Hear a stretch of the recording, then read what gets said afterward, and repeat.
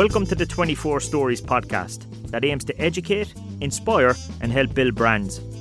I'm your host, Stephen Ryan, founder of 24 Stories, and I'll be joined each week by guests from a variety of industries, here to tell you how they built their brands.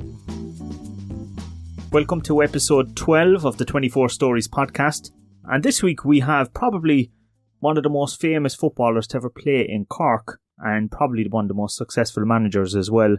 Delighted to have John Caulfield in the studio. Welcome, John. Good to be here, Stephen. So, John, I want to go back to the start. I know you've just brought out a book, Rebel Heart, but I want to go back. How does a guy that is born in New York go to Roscommon and end up in Cork? How did that happen? Yeah, good question. I think very simple, Stephen. Like a lot of Irish people that emigrated many years ago to several places around the world. My dad was from Mayo. My mother was from Cork. Okay. And they met over in the States, in New York, many moons ago. Yeah. And eventually then they got married and I was born. And, they wanted to move back home, which would be common for a lot of Irish people who had family abroad, And my dad moved back and, he bought a farm and a pub in Roscommon. Okay. And that was probably late 60s, Stephen. And so were you a kid, did you grow up for a period of time inside in New York? Can you remember it? Yeah, we were in New York till I was about 4, and I have vague memories. But, I can remember from the time coming back to Ireland, I can remember living in Roscommon and all my childhood growing up. Yeah. But we were used to every year coming to Cork because obviously I've loads of relations in Cork. I often spent 3, 4, 5 weeks down here during the summer times on my holidays. So I was well used to being down and around, but still at the same time, that still had nothing to do with my League of Ireland career because that was so far away at the time. Of course. So really, after finishing secondary school, I ended up in the Athlone Regional College, or the IT as they changed the name, for a couple of years in business studies. And out of the blue, Anco, Foss, ETB, whatever the name is now, at that time it was called Anco. They held a sales course. You could do it in either Cork or Dublin. Okay. And I had enough of college at this stage, to be honest. I'd done 2 years. I was supposed to do it third year. And I just really wanted to get out and work. Yeah. And on the course, they trained you up for 3 months. And there was work experience for another 3 months with the intention that wherever you got working in, that they might keep you on. And I came down and we did the course with a company called Samco up in Sunday as well. Yeah, yeah. Kenny Murphy, that would have played fullback for Ireland in rugby, was one of the lads on the course, and some great characters. And I lived in the North Mall with a lad from Glengariff. And part of my work experience then was to work with Soundstore. The electrical shop in Cork. Shop in Cork. Yeah. And I had been playing with Athlone Town Reserves, and I left then because I moved down to Cork and I joined a club called Wembley. Yeah. That were in the Munster Senior League. Okay. They're no longer in the Senior League now. They have an over 35 teams, but they're quite a big club at the time around the mid-parish. Yeah. And someone put me in contact with them and I played with them for a season. And the following season, Michael Punch, who had been with Wembley, went as assistant manager to Noel O'Mahony in Cork City in 1986. And I came as part of that move. And hence, that was the start of my League of Ireland career, really, Stephen. And Cork City were a fairly new club at the time. They were only about 2 or 3 years old at this point. Yeah, and I suppose, if you think of it, when I was a young fella growing up, we were living maybe 10 miles from Athlone. I used to go into a lot of the League of Ireland matches. They were all Sunday games at the time. Yeah. I went to school in Sligo, so I would have watched a lot of Sligo Rovers matches. Yeah. So I was always fascinated about League of Ireland, and I loved going to the matches. And coming down to City at the time, or moving to Cork at the time, City had been reformed in 1984. Yeah. Jim Hennebury, in particular, who was the big driver behind the club, who had been involved with Avondale and Krista Hurley, they were the guys who started the club off in 1984. And if you think of it, they had Adidas as their main brand. Yeah. They had Guinness as their main sponsor. So they got incredible support from the start, and they were playing in Flower Lodge. Yeah. Which is now Parky Ring. Parky Ring, yeah. And I remember when I came down, playing with Wembley, going to watch City in 85 down in Flower Lodge, and crowds were small because the team was in the bottom 2-3 of the table, and they brought over Trevor Brooking, and they were trying to get people from across channel to bring up the numbers, and Terry McDermott had also come in, the former Liverpool player. But really, the first 2 years they struggled. And then 86, Noel O'Mahony took over as the manager, and he brought a lot of younger players. Patsy Frayne came in, Philip Long, from local teams from around the city. But the first number of years, Stephen, it was very tough because, you're in League of Ireland. Shamrock Rovers were a massive club. Yeah. They had won 4 leagues in a row. Dundalk were massive. Derry had come into the league. Yeah. So there was great excitement, but in a football context, we were struggling in the bottom half of the table in the first couple of years. Were players being paid back then? So you talk about the likes of Terry McDermott coming over from the UK. They remind me of kind of like the basketball lads that were coming in from America. They were the kind of similar type of thing. But were the Irish lads being paid? At the time when we first came through, we wouldn't have got paid. Okay, Some lads would have been on expenses, but we didn't have any professional players, as you would call the time. Certainly Terry McDermott, the previous years, and Trevor Brooking, they were being paid to come in and play. You know. But then as we moved on for a year or two on, Eamon O'Keefe came in as the manager in 1987. So Noel had been a manager in 1986 for a season. Yeah. Then they brought Eamon O'Keefe in because they wanted to be more professional and bring professional players in. Hence where Phil Harrington came in, Mick Conroy. Yeah. They were those lads that came in as part of that, and they would have been regarded as the professional players at that time. So we had a mixture then in 87, 88 of half the guys being professional and being paid what you'd call a full-time wage, and the rest of us then being paid expenses, even though we all had our day jobs. That's the way it worked at the time. And how did you juggle training then? So what happened at the time, Stephen, was that the lads would train in the mornings and then they'd come at night. Yeah. So we'd train. The general routine was Tuesday, Wednesday, Thursday. We'd train again on a Saturday morning, and we played on Sunday. So all the games at that time were all Sunday afternoons. Yes. But for us, it was fantastic. We were all Declan Daly's, Liam Murphy's, Dave Barry's, Pat Morley's, all those lads, Stephen Apers, Philip Longs. We were all working our day jobs, trained at night, and really look forward to the matches. And over 2 or 3 years, we built a really strong team, and a very close team. Yeah. Tremendous spirit within the group. And Eamon O'Keefe had got sacked after about a year and a half. He certainly brought a real professional element into the club at the time. But we went through a very bad run in 88 after winning the League Cup. And he got sacked, and Noel came back in. And then we turned into a real strong Cork team that really from then till about 94 or 5, that group of players were more or less together. And that group went on to get into the cup final against Derry, and then of course went on to win a league. Yeah, so the breakthrough was we got a good run in the cup in 1989. Derry won the treble. They were the standout team. They had invested huge money. Jim McLaughlin had left Shamrock Rovers. He originally was from Derry, so he went back as manager, and he brought effectively 5 or 6 Shamrock Rovers players with him. Paul Doolan, Kevin Brady, Harry Kenny. He brought top players up to Derry with him, and they won the treble. We ended up in the cup final against them, and the first day was a 0-0 draw. They were overwhelming favourites. We'd finished in the bottom half of the table and were given no chance. But that was the famous day that, with about 10 minutes to go, Dave Barry hit a shot that hit the inside of the post. Oh, yeah. And came out. And, on another day, if it went in, we would cause one of the biggest upsets in cup finals. But it was a 0-0 draw. Replay the following week, and Derry were not going to give us a second chance. And the second day, they beat us 1-0, but beat us well. Phil Harrington was man of the match. I think he made so many good saves. But we qualified for Europe that time because the fact they had won the league and the cup, we got into Europe, and we got into the Cup Winners' Cup.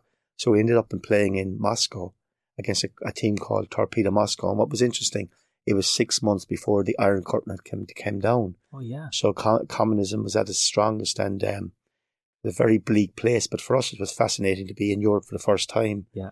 And we were very close to Red Square. So Cork City, Europe, that was our first adventure.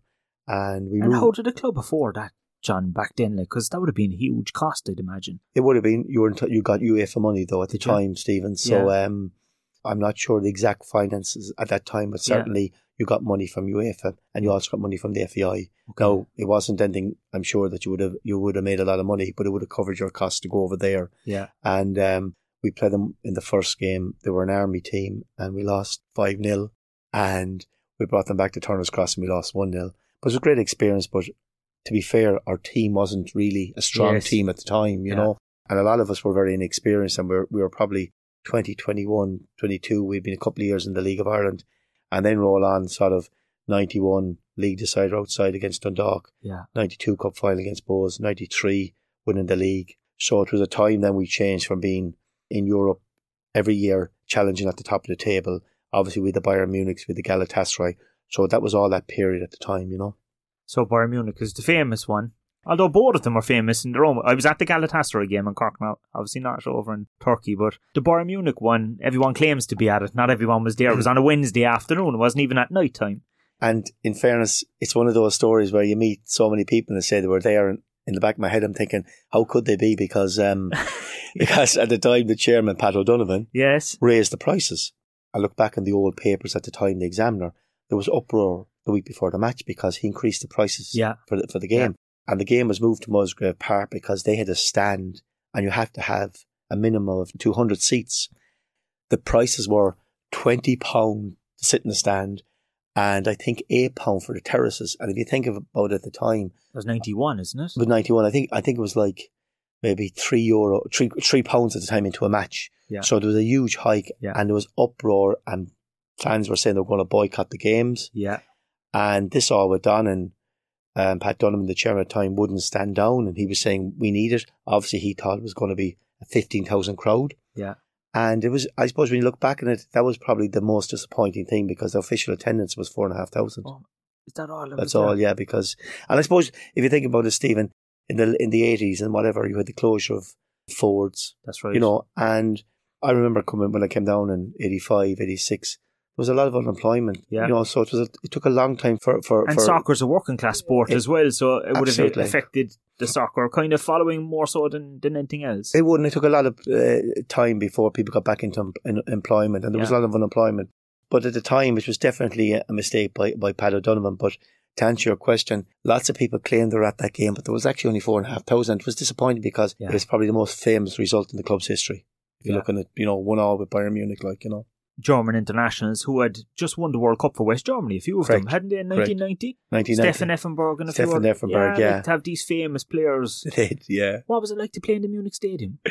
And then I think the fascinating thing was that we had the 1-1 game here. Yeah. Obviously, we rode our luck. Phil Harrington in particular, had an outstanding game. But to be fair, the team really played really well. And, obviously, Dave had scored a goal. Effenberg equalised. We had one or two half chances in the match ourselves, but ultimately we did ride our luck a little bit late in the second half. But we were 1-1 over to the Munich, and what was fascinating at the time was that the beer festival was on in Munich when we arrived. Oh yeah, Oktoberfest. The Oktoberfest, and Bayern Munich. When you arrive, it's up to the home club to bring you around the city and show you the sights and whatever. They normally do that out of courtesy. And of course, they asked us, would we like to go to the beer festival? So that was a ploy, I'd say. That maybe it was a ploy. So when we arrived, the first day we arrived on a Sunday. The game was on a Tuesday night, and Sunday evening they brought us to the beer festival. And it was a great evening. And Noel brought us into training the following morning. And on the Monday, we were training outside the Olympic Stadium. There was a number of soccer pitches around it. And he ran us for about an hour, I'd say, that morning. And then the Monday night, we actually trained in the Olympic Stadium, which was incredible. Obviously 80,000 stadium. But I think the most remarkable thing in my memory about it was the size of the dressing rooms. Huge. We were coming from Ireland, League of Ireland, where you fit 11, 12 fellas into a tiny little dressing room. And the stadium was built for the Olympics. So the dressing rooms would hold maybe 100, 120 people. Yeah. And funny, on this Sunday when we arrived, when we did a tour of Bayern Munich's ground, they claimed that they were the biggest club in the world. That's the way they saw themselves. Okay. And they were sponsored by Mercedes. Yeah. But they brought us into their training area and they had hydro pools, oxygen, chambers for recovery. Yeah. No one had ever heard of any of this. And if you think of it, move on, that was 1991. It was only when Arsene Wenger came into England in 96, 97, 98, that down 8, 9, 10 years down the road, English the science clubs, and all that. The science and all that came in. They had all this. Yeah. It was incredible. So, it just shows you how far typical Germans, how far they were ahead. But isn't amazing as well, John? So you guys, you had a couple of lads that were being paid full-time, but most of you were working full-time jobs. Dave as a plumber, you were working in sales, a decky in the bank. There was a lot of different guys like that. But yet, ultimately, you weren't hammered either. Like, you drew with them in Cork, and you'd often wonder, is there that much of a difference? Do they justify the wages of the... Yeah, I think if you look at it at the time, probably, Stephen, we trained incredibly hard. Yeah. So from a fitness point of view, we were incredibly fit, which you would have in lots of the other sports like the rugby and the jade, similar wise. But I think tactically wise and that, sometimes when you go out and play these teams, you can say Noel was very good defensively and a very good defensive manager and coach. So sometimes in Europe, it suited us because we could sit in and defend well. Yeah. But like over in Munich, you look at the game, 75 minutes gone, it was still 0-0. And while we were soaking up the pressure, they hadn't created any real clear-cut chance. And then there was a period from about the 60th minute onwards where we got a little bit of play up near their area and we created one or two half chances. And I suppose invariably we got a little bit stretched, thinking that we might score one to knock them out. And then we lost the ball. I think there was a throw-in ball was played back to Dave and he went to play it square and it was intercepted. And 3 passes later in the back of the net. And that was the difference, And we lost 2-0 in the end. But it was an incredible experience. But I suppose, Stephen, it's hard to say that at the time we lived for the football. We worked hard during the week. We trained hard. But our day jobs paid our mortgages. Yes. The expenses we got from playing was our social money as such. Yes, of course. But, we loved and we lived for it. But it's different the way the game has moved on because, the science has come into the game and strength and conditioning is huge. So the game has just changed so much. And that time, I suppose, it was alien to us and we were ignorant to it. And you didn't have the fear, maybe, did you? Probably didn't have the fear. It was just going out having to cut off it, and that's the way it was. But when I look back on it, you think that maybe if nowadays with the science that's involved, how much better your team could be. If we knew all those things back then. But then again, maybe not. Do you know what I mean? It was just we were. I suppose it was a different time. Your panel was made up of 16 players. Yeah. So getting an injury, you never wanted to miss a match. Yeah. So, nowadays, a fella might have a slight strain and he might say he doesn't want to play. Yeah. Whereas in those days, there was no such thing as not playing. You were just wanted to play and, so it was just a different time and there was no social media, no mobile phones, but an incredible time. And we were lucky because Bayern Munich, Galatasaray, they were the last years of the open draw. That's right. After that, the seeding came in, and it took away from getting the real big draw anymore, The Galatasaray was interesting because it was the first time Cork City won the European Cup. Well, it could have been called the Champions League. I don't know what they were calling it at that point. Yeah. You were very close. He actually went over to Turkey and was it 2-1? Yeah, it was like we had beaten a team called Cumbrian Town in the previous round, a Welsh team, and we drew Galatasaray. And while Bayern Munich was, so memorable in so many ways of the result at home, going out to the Olympic Stadium, Galatasaray was the intimidation, the abuse, the noise levels. I never heard anything like it. And was it a full house? It was a full house of 30,000. They were in when we arrived to the ground, maybe an hour and 3/4 before the ground. There was about 20,000 in the ground. Yeah. Their noise was incredible. The colour in the ground was incredible. Flares all over the place. And we were going out there, and the word in Turkey or in Istanbul was that they were going to win 5-0. And to be fair to us, they had Kubalai playing up front. They had signed him for £1 million from a Switzerland crowd at the time. Yeah. And he subsequently played for Switzerland and scored at Wembley in the European Championship finals 2 years later. Oh. And they had 4 or 5 Turkish internationals. Tugay was the biggest name they had. He went on to play with Blackburn Rovers, and they'd Hakan Şükür centre forward. They scored lots of goals around Europe. But these guys hadn't left Turkey at the time. Stephen, it was before they moved. But it was, it was a game where they were dominant. We were dangerous on the break, and they scored before half time. And maybe 10-15 minutes after the second half, they got the second. They were 2-0 up, and the crowd was it was electric, and the noise levels were electric, and we were hanging on. But the incredible thing was that we broke with maybe 20 minutes to go, and Dave went down the wing, pulled it across, and Pat came in at the back post. Mm. And between Pat and the defender sliding back in, the ball went into the net, Wow. and it was 2-1. And the hissing and the abuse from the crowd towards their own team was incredible. So they turned on them. Totally. Yeah. And the 5-0 game became 2-1. And the last 15 minutes, the Galatasaray players didn't even want the ball. It was really funny and weird there to see how the atmosphere had turned so dramatically. Yeah. And when the game finished, it was in the days when you went behind the goal, the dressing rooms were underneath the ground. Oh, yeah. So you had to walk. You'd often see it still in some of South American football. Yeah. You walk down steps under the ground. Yes. And down a tunnel into the dressing room. Yeah. And the Turkish police, as we were going down, and we were all, you can imagine, we were absolutely so excited and Delighted you got the goal. And hugging each other, thinking, from 5-0, we're back to Cork at 2-1. Yeah. One goal here and we get it. But going down the tunnel, Fergie O'Donoghue got a clatter from one of the guards. And then I remember going down, he tried to more or less look at them to say, what's going on? And everyone was saying, just get down, because the venom in their eyes was incredible. And we didn't leave the ground that night for about an hour and a half afterwards, because our bus had been attacked. Two of the windows had been broken, and we just had to stay in the dressing room until everything was cleared. So it was incredible. And normally when you go back to the hotel and those European trips, Stephen, you were looking forward to going out after the match for a few drinks or whatever. Yeah, try a new city or wherever. Yeah. And we weren't allowed out. Yeah. We were advised to stay in the hotel, and so it was incredible. But the funny thing about it was, the day before the match, they had brought us on a tour of the Bosphorus. Yeah. And they'd also brought us down to one of the markets in Istanbul, one of the major markets. It'd be sort of like the old English market here in Cork, but much bigger, Yeah. And they said that if we were a massive team in Europe, we wouldn't be allowed to do that. Okay. But the fact that we were perceived as a team that was going to get well beaten by them, there was no problem. Yeah.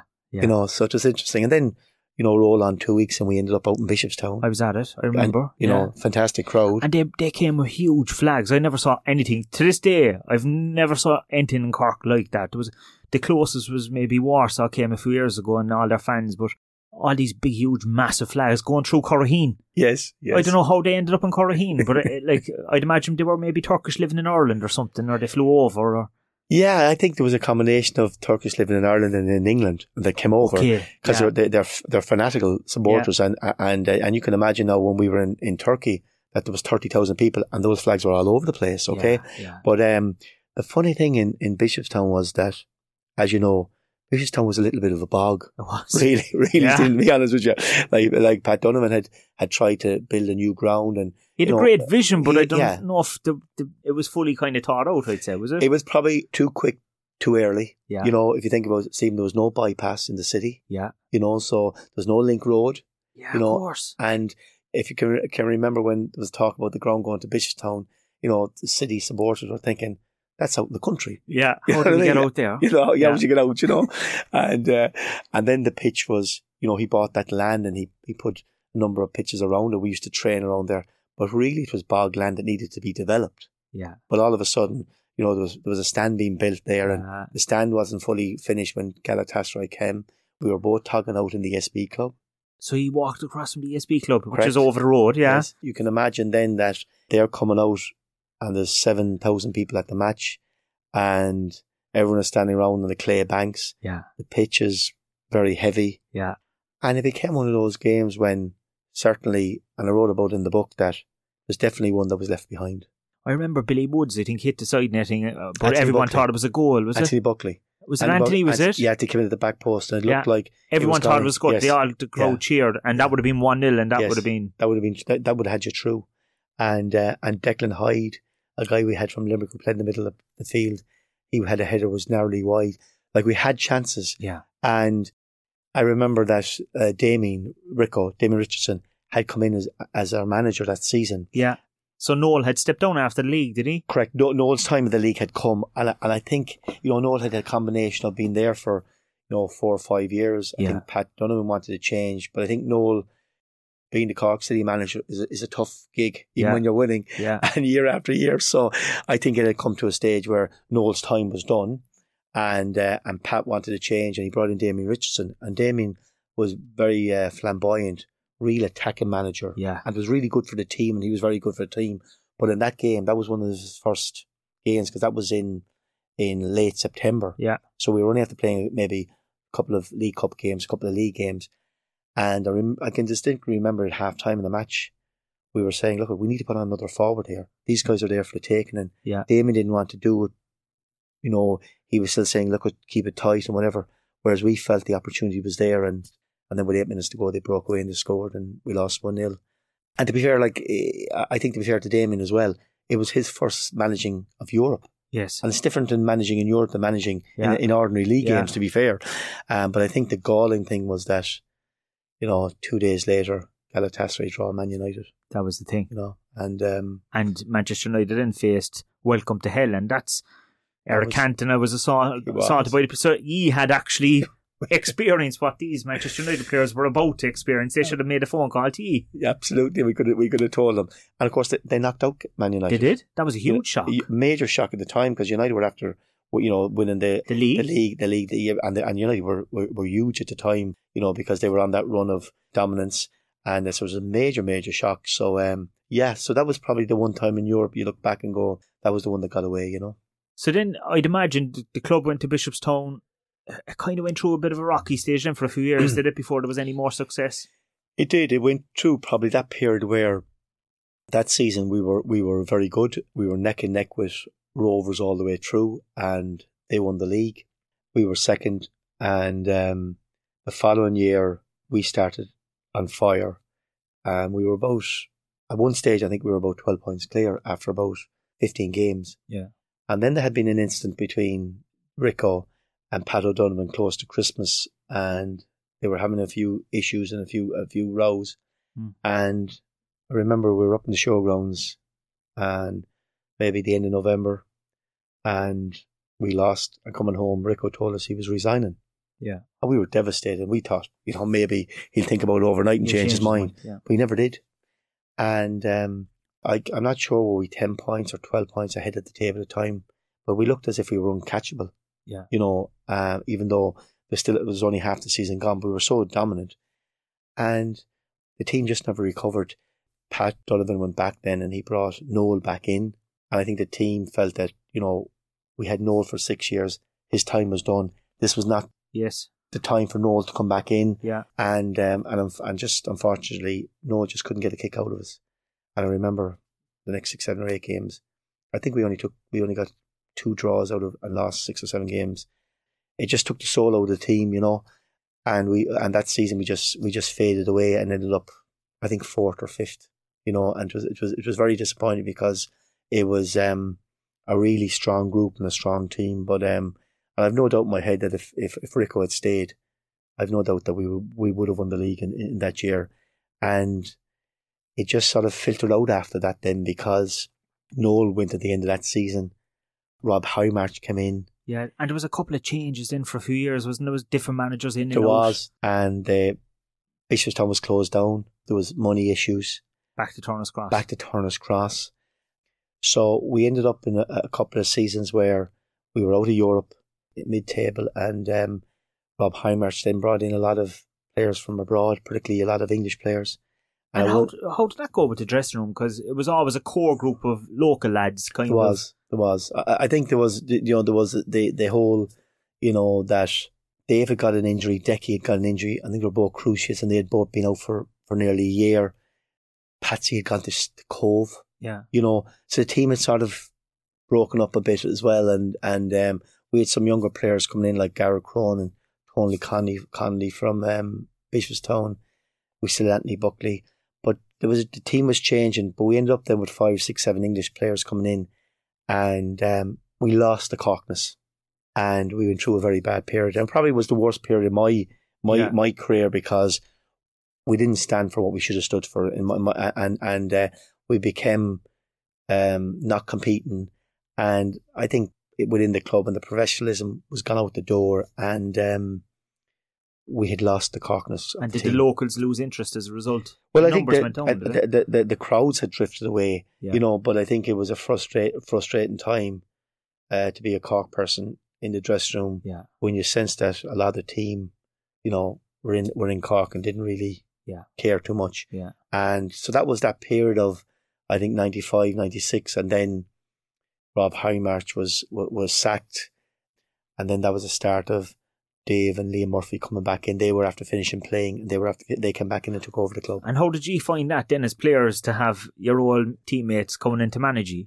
I think, to be honest with you, it was great because we knew exactly that, you know, the structures would be put back in place and that we get back to what we were about, you know what I mean? And, you know, that we come back to being, you know, a Cork team, a passionate team, getting the crowds back in. Yeah.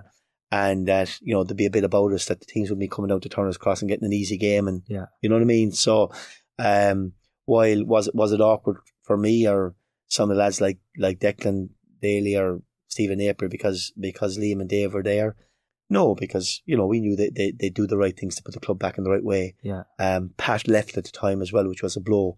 Pat went to Shelbourne during that period as well. And of course, Pat was so good and as a player, that was a loss to us. So it was all that, probably, as I'd say, Stephen, that 18 months, 2 years when it was the worst part in the career when I played because we lost good players and things were bad. But thankfully, when Liam and Dave came in, then, you know, we went back to competing, and we went back to probably a 3 or 4 year patch there where we won the cup in 98 and competed in Europe, and were challenging Pats for the league title very closely in 98, 99, and we got back into Europe as well. And you were still banging in the goals through all of that. Yeah, I was lucky. I suppose I ended up with probably playing with Pat Morley for 5 or 6 years, and Pat was a top player, Stephen. You know, he was a brilliant goal scorer. He could do anything, and we had a partnership in that. You know, as I keep saying to him, I was doing all the dirty work and he was scoring the goals, which was great. And but I loved it, and we just ended up that. Then Pat left, and there was a period. Then, you know, Damien O'Connell came in. Well, they had in Avondale afterwards, and Damien was there for a year with Damien and Noel Hartigan. And then there was Johnny Glynn came in, and so. But I suppose it was never the same as the partnership. You know, with Pat, obviously, you know. But I had been lucky in that I still got a few goals, but, you know, by the end of the 90s, my time was coming to an end, you know. And did anybody at any stage offer you a move somewhere else? You know, I think after we won the league 93, 94, the following year, I think when Damien Richardson left, Dermot Keeley was manager of Dundalk, and he asked me later on. I had an opportunity to go to Waterford in 98. But to be honest with Stephen, I had no interest. You know, it was... You were very much about Cork City. Very much. And I was working, and I had a good day job, and, you know, I was working to pay my mortgage, bring up my family.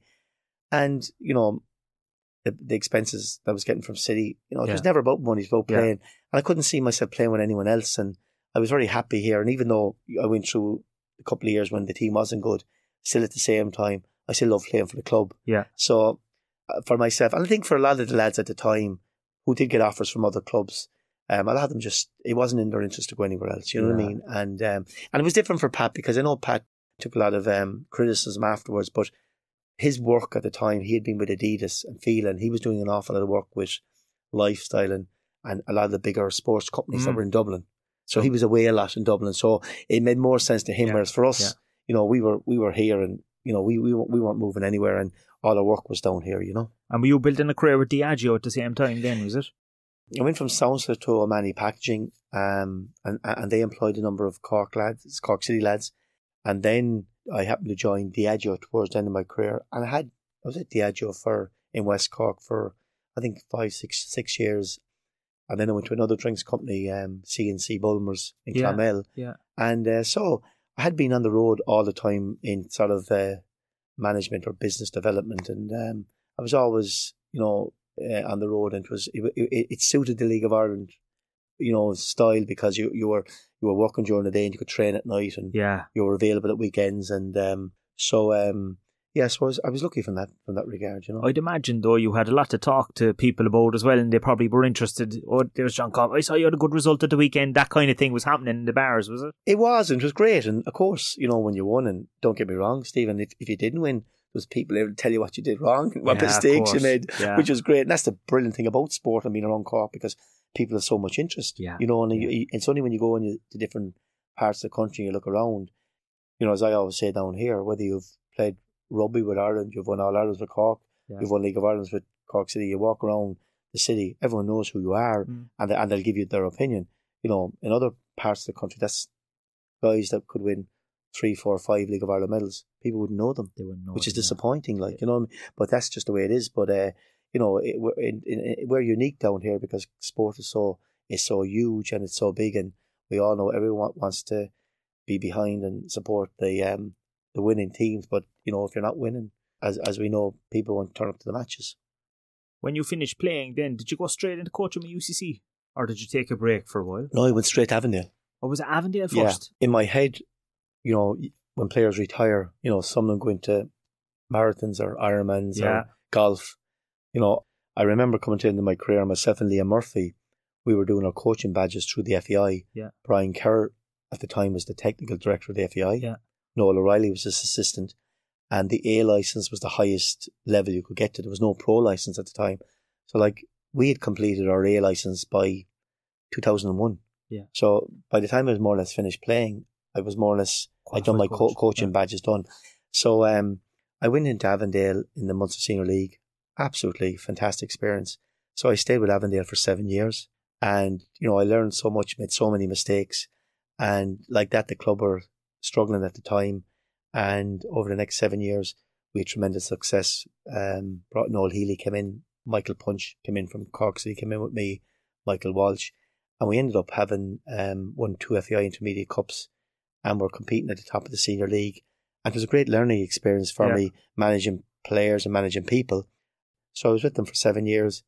And then I took a year out, which was incredible when I think about it, because never in my life had I ever taken a break. Yeah. And what I thought would be a year out to recharge, I ended up after about 2 months wondering what am I doing, because all my life I've been out training 3-4 nights a week. Yeah. And I got the opportunity then to go into UCC, and it was a great experience. I was there for 4 years up to the time I went to City, and you're managing students. So for managing Avondale, where you're dealing with guys who are working every day, you're now dealing with students who have no cares other than going to college, trying to train them and trying to mind them. Yeah. So you're dealing with 18 and 19-year-olds and 20-year-olds as opposed to adults with Avondale. So, it was a fantastic experience. And I also did the Irish universities as well over a year. So I had got a lot of experience, but I suppose it was, for myself and, with UCC, we won the Collingwood and we were competing in the Munster Senior League. And it was just a good time. And it led on to, Cork City 214 and the opportunity when it came up, Tommy Dunn was sacked, and at the end of that season 213 they were looking for a manager, and it probably came to the time where it was either now or never. And did you apply for it? It was an interesting one where I'd seen the job coming up, and obviously I was a regular supporter of City because I was at all the matches and all the great times, the 205 win, the 207 Cup in the RDS, and I was also at the games that we lost and the European ventures. And I remember going to a match, I think it was the last match of the season, and Stuart had gone in as temporary manager. And I met Mick Ring, he was the chairman. I didn't really know Mick. And I said about the job, and he said, you have to apply. And he says, but you don't have any badges. And I was going, I actually have my A licence. I have it for years. Yeah. But I think I found it strange that I was going every week to games and no one would say, would you be interested? But then again, was it because you weren't coaching at League of Ireland level and they were kind of... Yeah, and I think probably if you think of it, a lot of supporters and new supporters that we had came on the boat on the express ship. On the 2005 team. After Pat Dolan and then Rico, So they'd have been oblivious to anything before that, which is understandable. Yeah. But before that was all my career with the club playing wise, Yeah. So I said, no, Mick, and I rang him. I said, look, I'll ring you tomorrow. And he was busy at the match. And I said, no, I have my A licence. And he says, you need a pro. And I said, but I can do my pro licence if I'm managing. And anyways, I got called for the interview. And I can always remember the interview was on bank holiday, October weekend. The season had just finished. And it was on the Tuesday after the bank holiday. And there was a lot of talk in the paper that Glenn Roeder was in for the job. Oh yeah, the West Ham guy. A Newcastle guy, and that he was the favourite to get it. And I went in, and there was Timmy Murphy, Pat Lyons, and Mick Ring.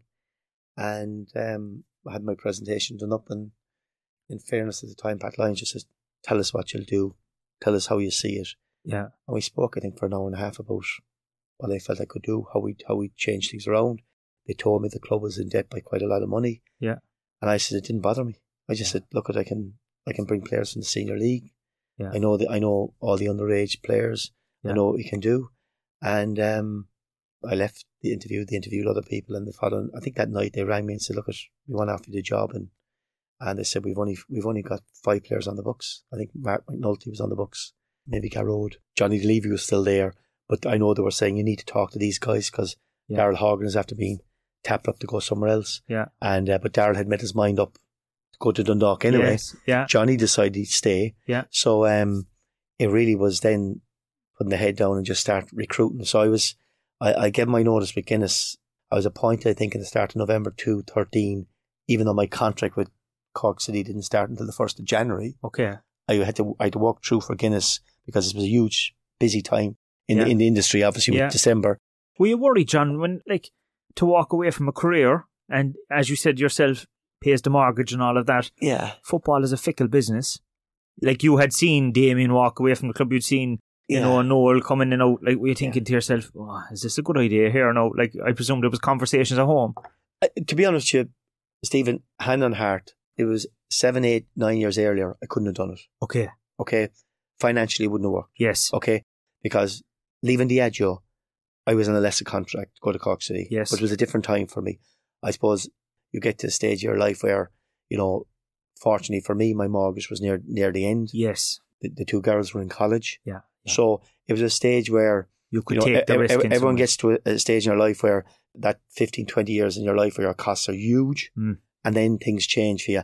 And the risk, and while lots of people said I was mad, and I understood about the risk, the way I always felt about it, what could happen if I go in 6 months into the job, it's a disaster.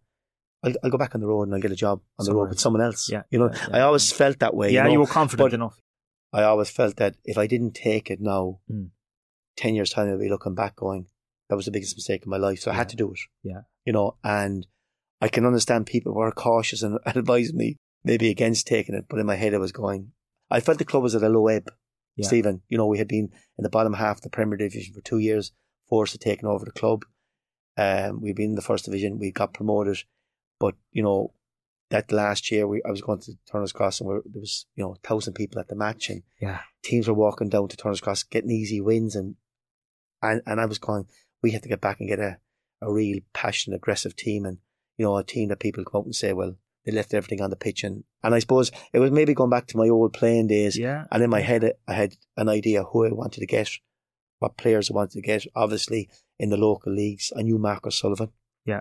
I thought he could have an impact with us, which he did. Yeah. John Kavanagh, Josh O'Shea, there was kids like that, Rob Lehan, Michael McSweeney, outside of the likes of bringing back, Dan Murray had packed up, Colin Healy had packed up. So I brought them back in. Yeah. You know what I mean? Experience. And then we got, obviously, the 2 Denneys. They were big, Darren was there, but I got Billy from Shamrock Rovers, and we had Garrod and Gary Buckley was after coming through the system, and Mark McNulty was there. So all of a sudden, I felt we had a nucleus of a team that was certainly going to, no one was going to come to Turner's Cross and get an easy game. And in 2 years, you kind of turned it around. Well, I think, when you look back on managing, and I asked John Cotter, and John was in the building sites to come in and give me a hand, and John came in, and Billy Woods had been there at the time to help us out, and I asked Phil Harrington as well, and Lisa Follett. So there was a number of people asked to come in into the management side of things. But the first year was the year where we went to the last game of the season, up to Oriel Park. And you think about it, I remember the very first game of the season, we were playing St. Pat's in Turner's Cross, and St. Pat's had been the league champions the previous season. Yeah. And they had Conal Byrne, Christy Fagan, Greg Bulger, Kenny Brown, all the great players. And I remember before the match in Turner's Cross, I can clearly see it to this day, walking out, it was start of March, it was 6,000 people, it was raining, and there was a hum on the ground, and I was going, Jesus, this is what we want. Do you know what I mean? And we drew that night. And then from that moment on that season, we were always in the top 2 or 3. Yeah. And we ended up in Oriel Park last game of the season. And obviously Dundalk beat us to win the league. But we came second, we got into Europe, and we had brought some money into the club. We had reduced the debt. But it was just a remarkable season, Stephen. And even, Colin Healy got the overhead kick goal against St. Pat's. That's right, a famous one. Yeah. Murray got a late header against against Shamrock Rovers at the end. We were winning games 1-0, but there was tremendous fight and spirit winning that group. And maybe in hindsight, some people think that you hit the ground too quickly, because we were because at the end of the season. Whereas the next year we came second again, and we went to the cup final. Yeah, but we had much more aggro within the group and the team because we brought in new players, as opposed to that very first year where we had an incredible team spirit and bonding within the group, and we nearly won the league in the first year. So, but it was just for me and the management group. It was like, now we're back.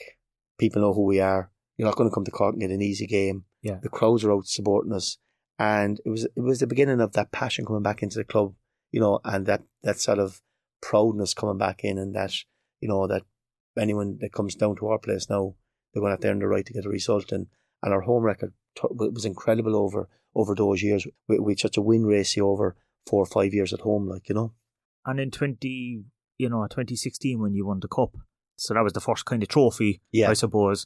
That must have been some feeling when the goal went in extra time, kind of towards the end of extra time. Yeah, Shawnee, it was the last kick of the game of extra time, and I suppose ultimately, you're right, we went from 2-14 out of the blue, 2-15 second in the league and got beaten in the cup final, and Dundalk won the double. And then 2-16, we beat Dundalk in the President's Cup at the start of 2-16. That's right. And you could see that Greg Bolger, Kenny Brown had come in from Pats. So we sort of rebuilt our team a little bit, and Shawnee had come in, Dooley had come in, Shepherd had come in. Yeah. So we had a nucleus of very, very good players, and we beat them in the President's Cup. And that year I was going, this could be the year now we could beat Dundalk, because the previous years they were better than us. Yeah. Okay. And that league went neck all the way to the wire, and they pipped us to win the league. And there was a few instances in that season where, I think things didn't go right for us. We had the European campaign, and we went to play. We beat Linfield, we beat Häcken in Sweden, and we played Genk. Yeah. And then they went on their Champions League run, or they went to the group stages. Yeah. So, and we were miles ahead of everyone. I think the third place team was like 24 points behind us. It was incredible. But I suppose the feeling was we needed to win something, and they pipped us in the league, and then we played them in the cup final. And of course, that famous day, Shawnee gets the winner on the last kick of the game. And no doubt it was massive. And for the double the next year, we wouldn't have won the double only for winning the cup. There's no doubt in my mind about that. It gave you confidence. Huge confidence. Because the team knew they were thereabouts. Yeah. We just needed that trophy. And plus the fact in the media, I suppose a lot of the Dublin media were behind Dundalk. Yeah. And it became very much like us and them. They were like perceived as a Dublin team. We were Cork. Yeah. And, we were getting a little bit of criticism about our style, and they were the sexy team and we weren't. You know what I mean? But for me, it was really about us. Being Cork. But we had an incredible team that year. You know what I mean? Fantastic players. But the cup, definitely, there's no doubt, winning the cup and the relief and bringing it back to the Grand Prix the following night, and the scenes and the crowd in the Grand Prix was phenomenal. But that certainly was the kick-off for the following season. And the crowds are massive. The start, every game was getting sold out then the start of the next season. It was. And you just went on an unbelievable run. I think you were like 20 points ahead at one stage. Like, if you think about it, Stephen, Dundalk came down to play us in the President's Cup in 2017, and after we beat them in the cup, and they were after winning the league. And when we beat them again in the President's Cup that day in Turner's Cross, you could sense by them, it was the first time that they went, these guys are better than us. Yeah. Okay. But the confidence within the group and the team was incredible. McCormick had also come in that time, and we brought McCormick in instead of Greg, and Greg had been there, but McCormick took his place. And then Kenny Brown had left us on the start of the season, and we brought in Ryan Delaney. And people think he hardly ever gets mentioned. Ryan Delaney played every game in the double winning team, and no one hardly remembers him. He was incredible centre back. But Benno was with him, and Benno was the man. And you'd Beats there as well, and Kevin O'Connor obviously was there, and Shane Griffin in the background. But Benno was like the fellow who looked after the team, and for Ryan Delaney, it was the perfect partnership. Yeah. You know what I mean? So you think about it, first 22 league games, and we went 21 out of 22. Whoa! And it was just off the wall stuff. And we went to Dundalk at the break. We had beaten them at home 2-1 in Turner's Cross on a Saturday, sold out on the Thursday. Yeah. Okay, and we were 7, 8, 9 points ahead of them. But by the time we got to the break, On the break, our last game was away to Dundalk, and we beat them 3-0 in Oriel Park, and Shawnee got the hat-trick. We were 18 points clear that night. And I come back in the bus thinking, in the back of my head, we had already sold Shawnee Preston 2 months earlier. He was probably one of the best ever kind of starts of a season for any player in the League of Ireland history, I'd say, in terms of the goals he was getting. Well, if you look at the previous year in 2016, he got 29 goals. In 2017, he had 20 goals in 20 games. Yeah. Like, if he'd stayed with us for the last 11 games, he'd have probably broken the 30 goal mark, which no one has broken for years or for decades. Yeah. Okay. You know, but outside of that, like, he also had Shepherd, he also had Dooley, fellas that were underrated, who were really intelligent players. Yeah. And if you speak to Shawnee himself, he'll mention those guys, and you had the nucleus of the midfield three of Gary Buckley, Garrod Morrissey, and Conor McCormack. So it was just a phenomenal run. And then, of course, we lost Shawnee to Preston. We lost Kevin O'Connor. Shane Griffin came in for Kevin. We bought Kieran Sadler from Sligo. Yeah. He was one of the few transfers that we ever paid in the club. And of course, obviously we were going to win the league, but on the run-in, we lost a couple of games, and then eventually, you remember the storm, the blue.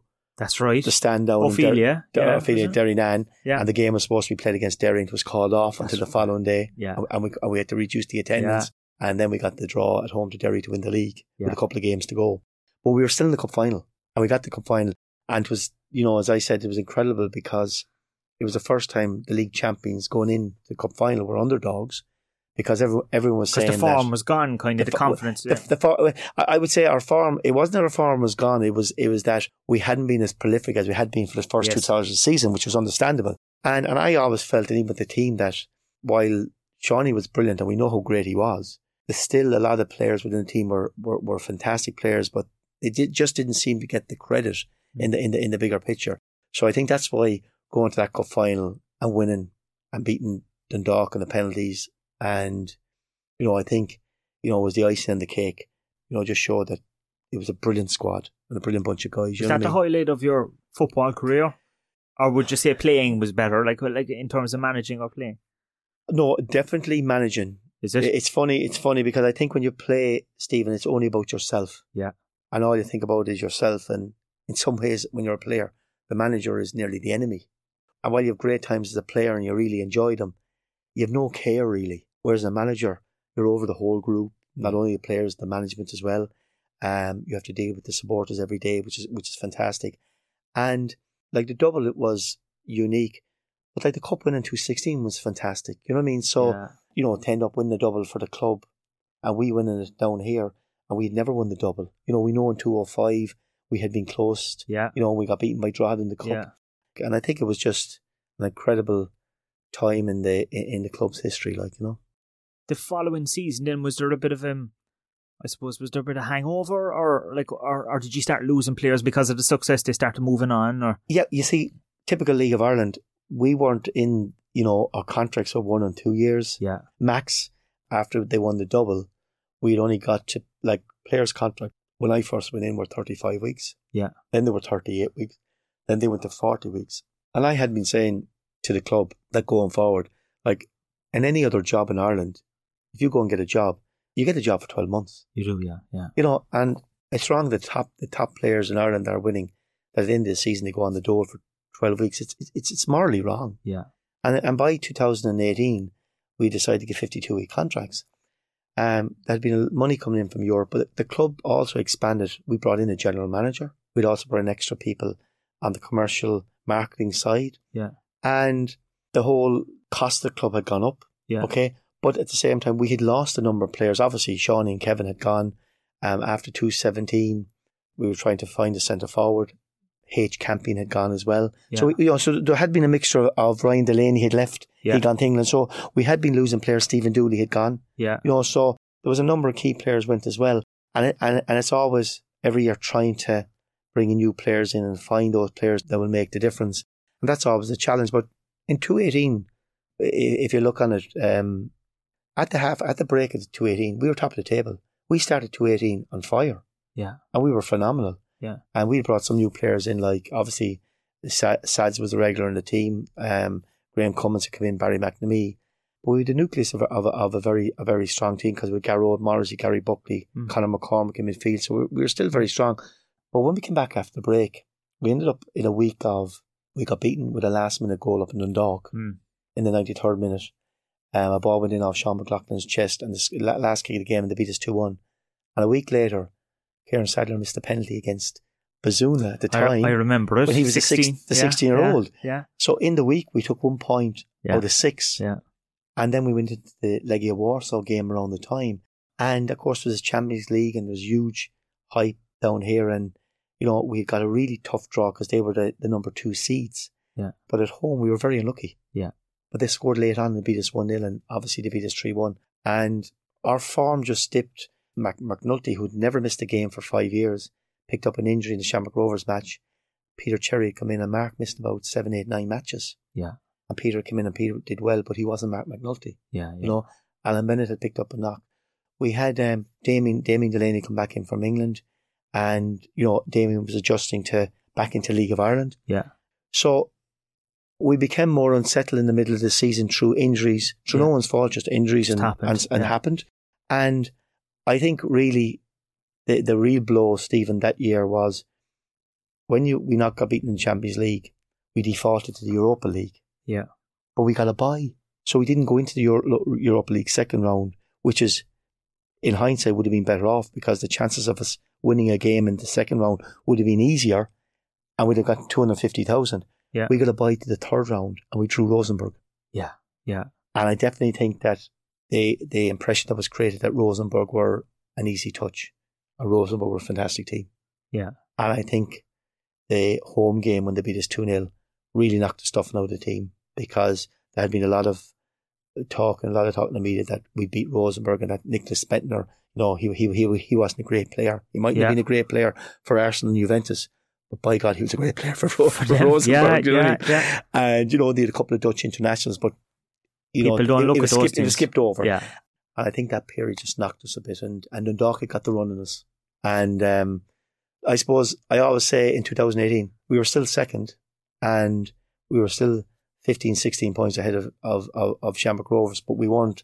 Yeah. Dundalk had moved on, and plus Dundalk were paying much bigger wages and had brought Pat Hooban back from England. And, you know, obviously we went to the cup final in 2018 and they beat us 2-1 in the final. It's a combination of, we lost some very good players from the double team and just that Dundalk financially were in a much stronger position than we were.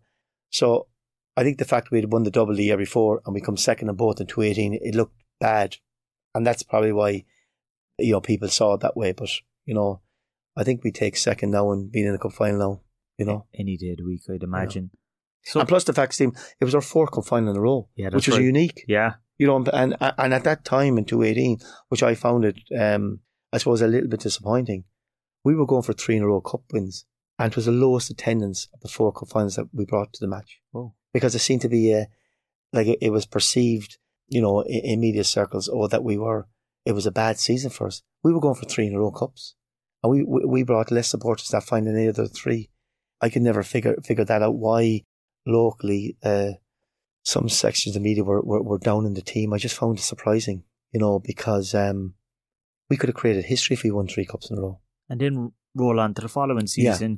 That was a tough season for you, John, I'd say. But yeah, it became, you know, as we all know, there had been a period over a couple of years, I've been talking to the board and how could we bring the club forward, keep it competitive without this roller coaster of Cork soccer, which we had seen for 40, 50 years, okay, and I had experienced myself. Yeah.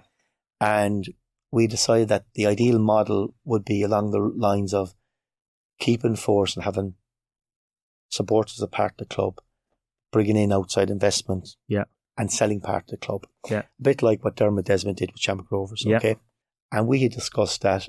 But when you're successful and things are going very well, Stephen, sometimes people think then, sure, we don't need to do anything. And it's then you do need to do something. Yeah. Okay?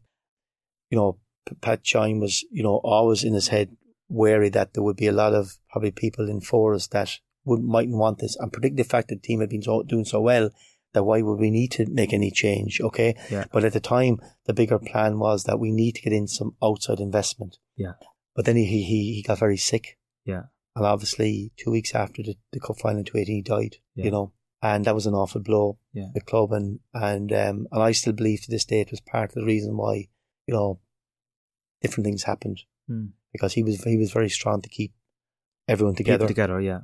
So Pat Lyons then at that Christmas decided he'd step down as chairman. And then we had a complete new board in January. But for me, we had to have a complete new team as well because a lot of lads had left. Yeah. You know, Cuhan had left, Sadler had left. A lot of them went to England. A lot of them went, and you know, so I was then trying to bring in the Darragh O'Connors, the Dan Caseys, along with Sean McLaughlin, Conor McCarthy's, and restart a new team. But certainly in 2019, I knew against Dundalk and the way that Rovers had invested, I knew then that they had gone ahead of us. Yeah. And it was for us now to sort of maybe build a new team and get into the top four and stay in Europe.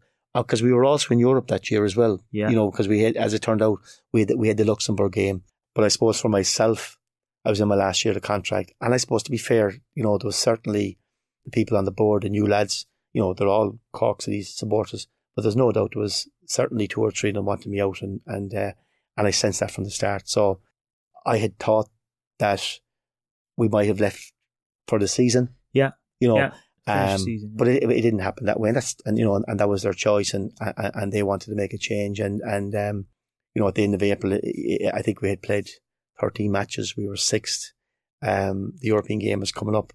Certainly, the crowds had dropped a bit, and I know there was a lot of talk that, you know, we had cut the budgets, and financially there's talk that we were losing some money on the gates. But you know, compared to 2014, when we'd come in as a club and we were heavily in debt.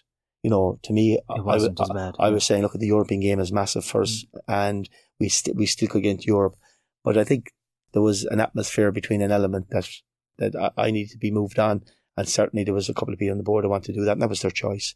And I suppose the only thing was, it was only when it came out of it, Stephen, I suppose I realised the incredible pressure that I was under, and the incredible work that we were doing, and you know that it probably took me a couple of months to get back to some bit of normality and realise, Jesus, you put your life on the line there for 5 or 6 years, you know. And did you become bitter towards the club? Absolutely not, no. No? Not at any stage? Not an iota. Why would I? Yeah. I've all my life. Yeah. I meet people every day of the week in the streets. Yeah. I have a fantastic relationship. I wrote the book because of my great times. Yeah. You know, just because maybe a handful of people didn't want me there, that's fine. Yeah. That would never take away from 99% of the absolute incredible support and the incredible times I had as a player. And it galled me to see the team going down, because there was so much work had gone into putting the team where it was and keeping the club up there and being proud to be challenging at the top. And so what if we were getting slagged off from sections outside of Cork and saying you're this or that? I didn't give a damn. We were up there. Yeah. Challenge, you know. So absolutely not. It's my life, you know, Cork City. So yes, do I think I'm disappointed that it happened? And I did say that particular day to the couple of lads, I think, lads, you're making a mistake. Yeah. You know, but at the same time, you know, there was a mood, and they wanted their own man, and that's fine. But certainly, my feeling towards the club is absolutely has never changed. Is it a case of being careful what you wish for, because the club went further down and unfortunately got relegated? Yeah, and that's been a disaster. Yeah. You know, that has been a disaster, because you end up in the first division. And I suppose, to be honest with you, Stephen, I never saw myself being back in football. Yeah. Certainly when I was off in that period, I was approached by a number of people about getting involved in takeovers. And I was involved with a number of people in 2 different takeovers. To buy the club? With different clubs, yes, with different clubs. And to get involved, because I never saw myself come back in to manage. Okay. Because I suppose if you look at it, I'd been with Cork City all my life, playing, supporting, managing. Yeah. And I'd come back to do a little bit of work with Diageo on contract work. And the year and a half I was out, I must admit, God, I missed the buzz of not being involved in football. Yeah. You know, and out of the blue, when the call came in and someone rang me to say, look, would you be interested in the Galway? Yeah. I never thought of it that way. And I was thinking, and when I went back up and met Galway, I couldn't wait to get started. Did you see similarities between them and Cork City, kind of the sleeping giant absolutely, kind of it? Absolutely. But I think, you know, Galway has lots of potential and lots of one club, one city. But like everything else, there's an awful lot of work to be done on the ground. Yeah. We put a lot of structures in place. Financially, it's very, very tough. Yeah. The Comer brothers are our sponsors, but they don't own the club. Yeah. Probably would be better if they did own the club. Yeah. But the club are owned by the supporters, the Okay. Co-op. And so very, very similar. So we put a lot of structures in place, but the first division is very difficult because I had never been in the first division, Stephen. We'd always been in the Premier Division. Yeah. We were lucky. Even as a player, never, you know. So, and now the fact there's only one team up, you know. It's very difficult. And now you look at next season, the League of Ireland, and the furthest team south is UCD. You know, Whoa. and you draw a line up to Sligo and you go north. Yeah. And you've Galway, Limerick, Cork, Waterford. Like, it's the City being the biggest club, Waterford being a huge club, Limerick a huge club, Galway with massive, massive potential. But they've spent in the last 15, 20 years most of the time in the first division because they can't get out. Yeah. And they have got out, got up and got relegated. But it's so hard and so difficult with one up and one down. So I've gone in there, I know different than being in City. I love football, I love being involved, and I'm doing everything and I'm working as hard as I can to make them better. Yeah. We're much better now than we were 12 months ago. Yeah. But still the challenge is, can we get out and get promoted over the next 2 years? So they have 2 years to go within the club. And that's our aim. But like, it's disappointing having to play City. Yeah. You know, while I enjoy coming back to, and meeting people on the cross, it's still desperate to see. Great if we were in the Premier Division. Yeah. But not in the first division, you know. Yeah. So let's hope that changes quickly, you know. John, I have 2 final questions. So I ask somebody every week the same questions. The first one is, what tip would you give a business to build a brand? So you've built teams, like you've built very successful teams. Like, to anyone out there that's managing a group of people, what tip would you give them? I think you have to be hands on. Yeah. You have to show them that you would do everything. You know, that no job is too big for anyone. Yeah. You have no airs and graces. If you're building a business up, you have to be the guy that shows them that you can do any job within the group. And I think you have to be ultimately straight with people. You know, and I find that particularly when you're dealing with employment and contracts and you know, and the most difficult time for a manager or an employer is if they're to let someone go, or in football terms, you get to the end of the season and you're telling them they don't have a contract for next year. Yeah. Well, that's a most horrible thing you have to do. And it's not they've done anything wrong. It's just you believe that they're not good enough for your plan for next year. Yeah. Okay. But at the same time, and I've had players, and what I've found afterwards, and meeting players over the years, while they were desperately disappointed at the time, they'd always come back to you and say, well, at least you told me straight and you told me the truth. You didn't give me a fob story. Honesty. And I always say to my management staff, you know, oh, he can't do this, he can't do that. I said, I don't want to hear what they can't do. I want to hear what they can do, because it's our job to make them better. Because as a management and a management group, our job with players is to make them better and make a team better. Yeah. You know, we wouldn't be here if they were brilliant, or if they were winning everything, we wouldn't be here. You know, so that's it. So I think it's very much of empowering your employees as well, with that they can do things better. How can they improve things? What's their opinion on making the company better? How can they be more efficient? Yeah. I think you empower people, and if you empower people, they do it and they become much more loyal to you, and they work a lot harder because they have pride in their work, you know. So that's probably the best bit of advice I could give, Stephen. And the other one then is, what tip would you give an individual? So let's say somebody's starting off in their career, you know, you've been through a number of different kind of roles at this stage. What tip would you give them? I think believe in yourself, but you have to take the knocks, and that if someone knocks you, you have to be able to come back. Yeah. And have you seen people not being able to take those knocks and maybe... Yeah, absolutely. Yeah. In the football world, it's massive, Stephen. You know, talented individuals. Talented, because you think about it, that you get talented players come through at 12, 13, 14. Yeah. And people around them, their families are talking about, oh, they're going to play at the highest level and they're going to be earning millions. Sure, it's nonsense. Yeah. And then they come to 15, 16, 17, 18, and they come out of what I call schoolboy football or youth football and go to men's football, which is really the first time you're going from a youngster into a man's world. Yeah. And, you know, the people that are telling you this are minding you from behind, and you're really going into an area where you have to look after yourself and being able to stand up and be counted. Yeah. And psychologically, so many youngsters and teenagers, girls and boys, they just fall away because they've been built up. Maybe I'm wrong, Stephen, but I think when I was growing up, and a lot of the lads I played with, and they were growing up, their parents were supporters of them. but they never interfered. Yeah. And if you came home and my dad would say, you were crap today. Yeah. Whereas it's now as if, the manager's the problem, the coach is the problem. And, yeah. And it's a false information are given to their young people. And they're not, a lot of people now aren't, when they get the knocks, they can't come back.